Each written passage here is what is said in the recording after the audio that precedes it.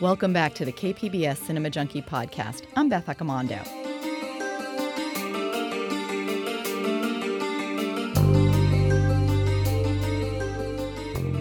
It's just a few days before Halloween, and I find it hard to concentrate on work when I'm in the midst of building the Star Wars Cantina for my home haunt this year, and there's so much to be done on Tatooine.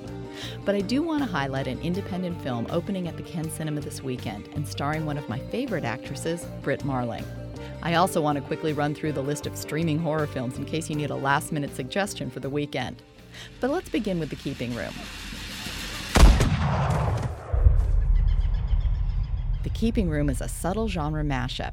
It takes the fundamentals of a home invasion thriller, adds the trappings of a Western, and then spins a Civil War tale focusing on a trio of women in Georgia just before Sherman's brutal march. What if all the men killed all the other men? What if it's the end of the world and we the last ones left? It ain't the end of the world.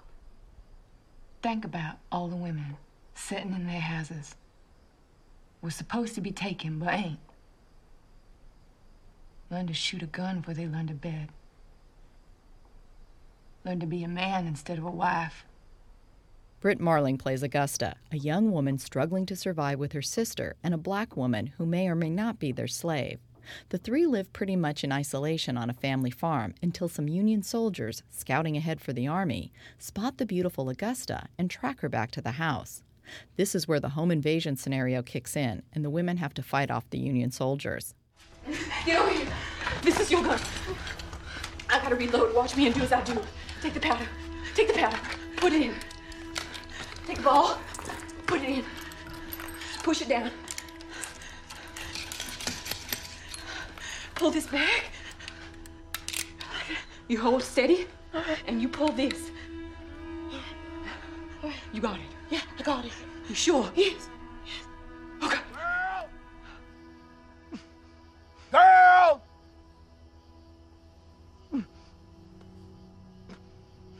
You got 10 to come out! We're coming in! One, two. I'm gonna draw him away from the house. No, don't. No. You bar this door behind me. If a man comes through, no matter what, you shoot.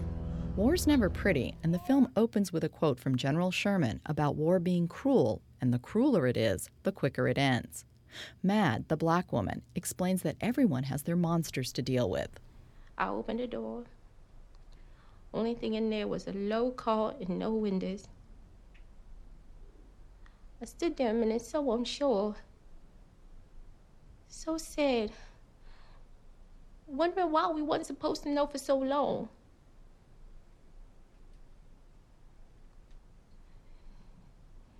And then the man come in. And he had me. He was so big and I was so small. So small that I didn't even know what was happening. That was the first time. And there were many more.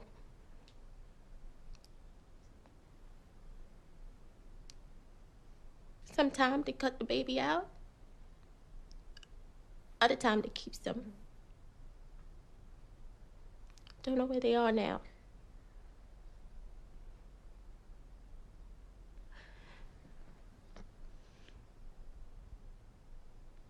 There are many kinds of monsters in this world. You never know which one gonna be yours. Don't know what happened to mine. Probably die old and happy.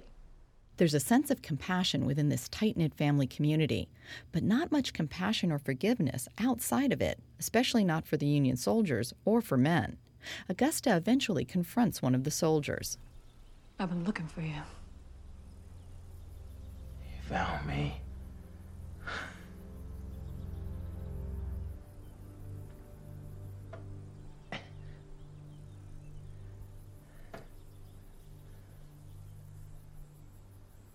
I like this room. I like it too.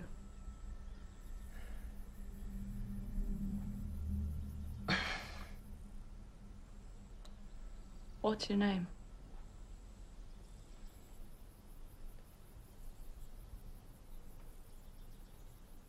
It's Moses. Like the baby. Yeah, just like.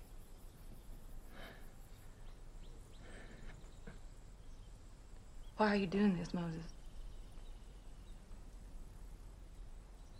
Well, me and him are bummers. We're sent ahead to forage the land for food and deserters and survivors. The whole army is behind us. Already took Georgia. Uncle Billy's coming, burning down everything in his path.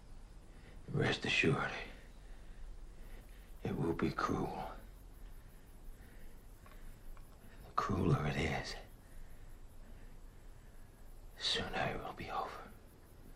There's that notion of cruelty again. The Keeping Room serves up a feminist tale about the brutality of war and sexual violence. It's eager to say something, but I'm not entirely sure what the message is as it looks to the cruelty of war. Is the film meant as a challenge to Sherman's quote about cruelty, to say that he's wrong? Maybe, but the women seem eager to return violence with violence, even after that approach leads to some unexpected and tragic consequences. There's no sense of trying to understand the dynamics of the situation, which is a microcosm of a larger conflict. And it also fails to address the underlying reasons for fighting the war. Sure, what the Union soldiers are doing is horrific, but so too was a lot of what the white South was doing in regards to slavery. But that part of the dynamic is overlooked because our tiny circle of characters has an interracial trio of women where they all seem on fairly equal footing. Mad even gets to slap Augusta with no consequences. But Mad's also a bit too quick to forgive her for a later horrific, if unintentional, act. I'm not sure if the film's point is that war makes us all cruel, or that cruelty is just a byproduct of war and that we have to learn to deal with it. Perhaps the film is just trying to give a shout-out to strong, everyday women who are often overlooked in cinema. On that count, it succeeds, and once again, Brit Marling gives a stellar performance as a female catalyst who moves the story forward. She's flawed, but determined to survive. The Keeping Room opens this Friday at Landmark's Ken Cinema.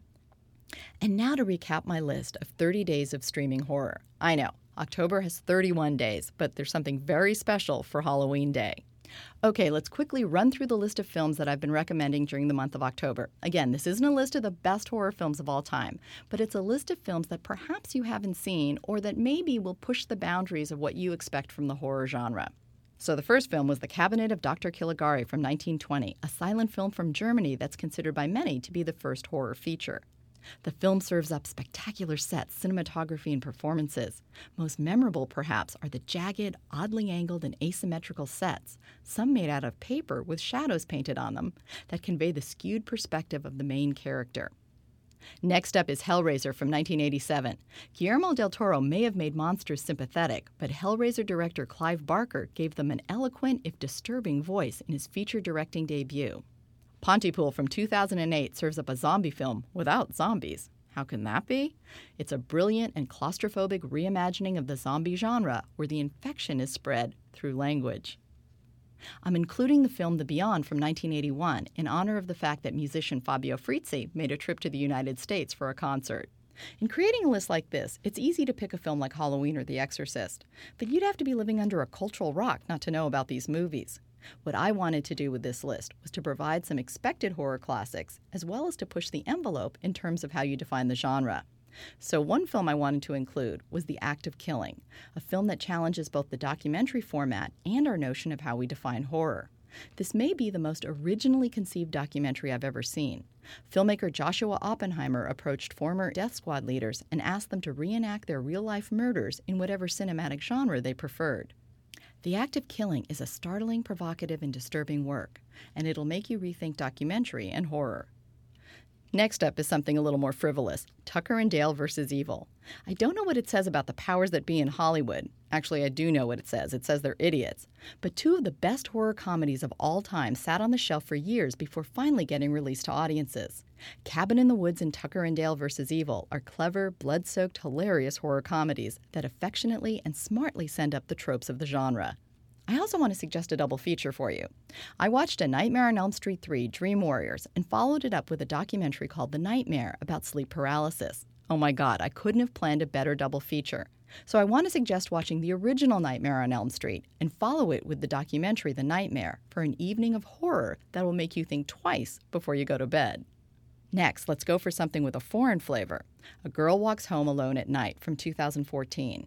In describing her film, Iranian writer-director Ana Lily Amirpour writes, "In the Iranian ghost town Bad City, a place that reeks of death and loneliness, the townspeople are unaware that they're being stalked by a lonesome vampire."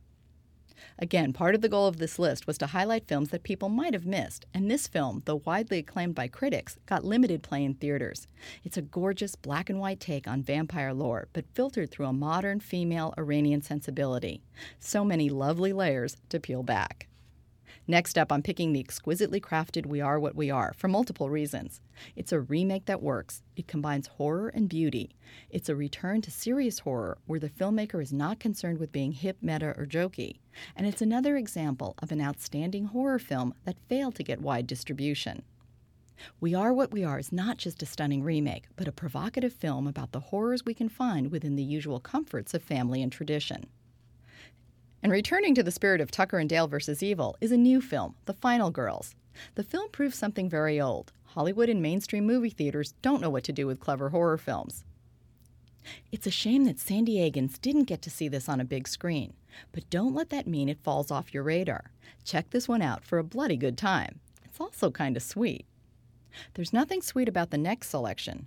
The real world often serves up more horrific things than a filmmaker can imagine. So I offer up Henry Portrait of a Serial Killer, based on the real-life serial killer Henry Lee Lucas. Michael Rooker is frighteningly good as Henry, a man who kills randomly and without emotion. And I couldn't make a list of streaming horror films that doesn't include Jen and Sylvia Soska's American Mary. These Canadian twin filmmakers have a taste for horror and gore. They burst on the scene with a gritty action splatter ride called Dead Hooker in a Trunk, and then delivered the sophisticated and brutal American Mary. These sisters know how to make a movie that makes your skin crawl. And what's Halloween without a ghost story? Since Guillermo del Toro is serving up a new ghost story with Crimson Peak, I thought it would be fun to revisit his earlier ghost tale, The Devil's Backbone.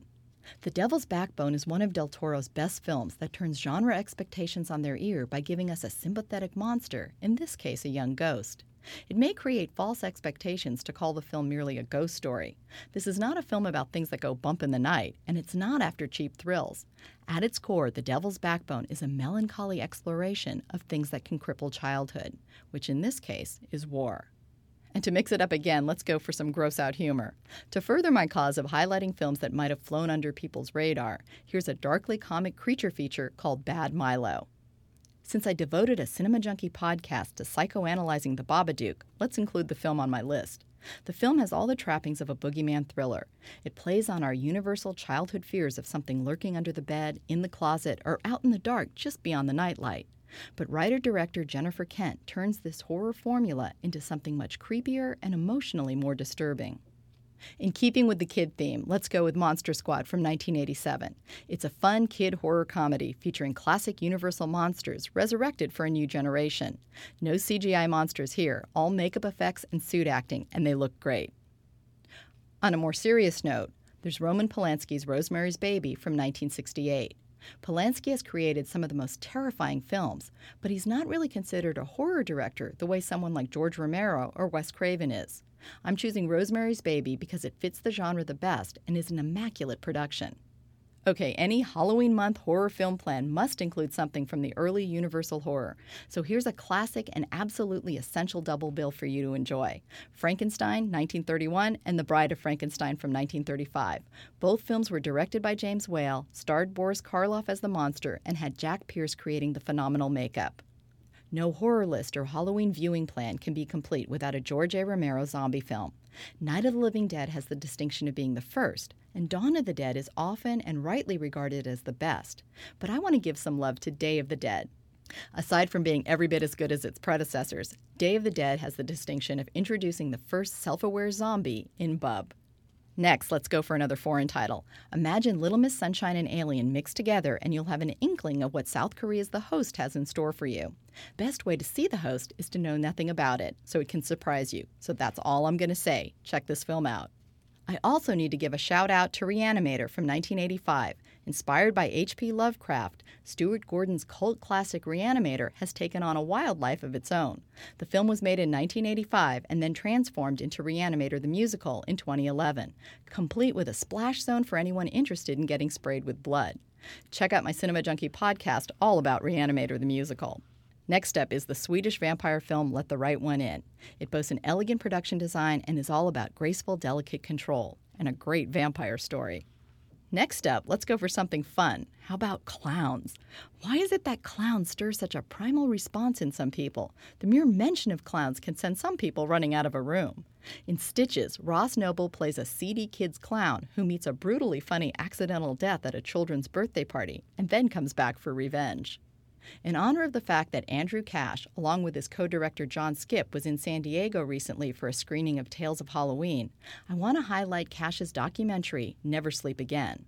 Cash co-directed the near 4-hour documentary on everything related to Nightmare on Elm Street with Daniel Farrands. So, what do you say? A 4-hour documentary? Are you insane? No, if you're a fan of the franchise, then this in-depth doc will breeze by and keep you riveted. It seeks out as many participants in the film and TV franchise as possible to provide background on the origins of the Dream Demon, behind-the-scenes stories, and insights into why it has such longevity. And stretching the definition of horror again, I want to suggest A Clockwork Orange from Stanley Kubrick. I also wanted to include an anime example of horror, and while there's a plethora of horror anime series available streaming, the list of features seems almost non-existent, which infuriates me. But here's a good one to start with, Perfect Blue. This is as good as Hitchcock's Vertigo for building suspense, and as perverse as Polanski's Repulsion or The Tenant for getting inside the head of someone who may be losing their mind. And speaking of losing your mind, there's the 1920 silent version of Dr. Jekyll and Mr. Hyde featuring John Barrymore.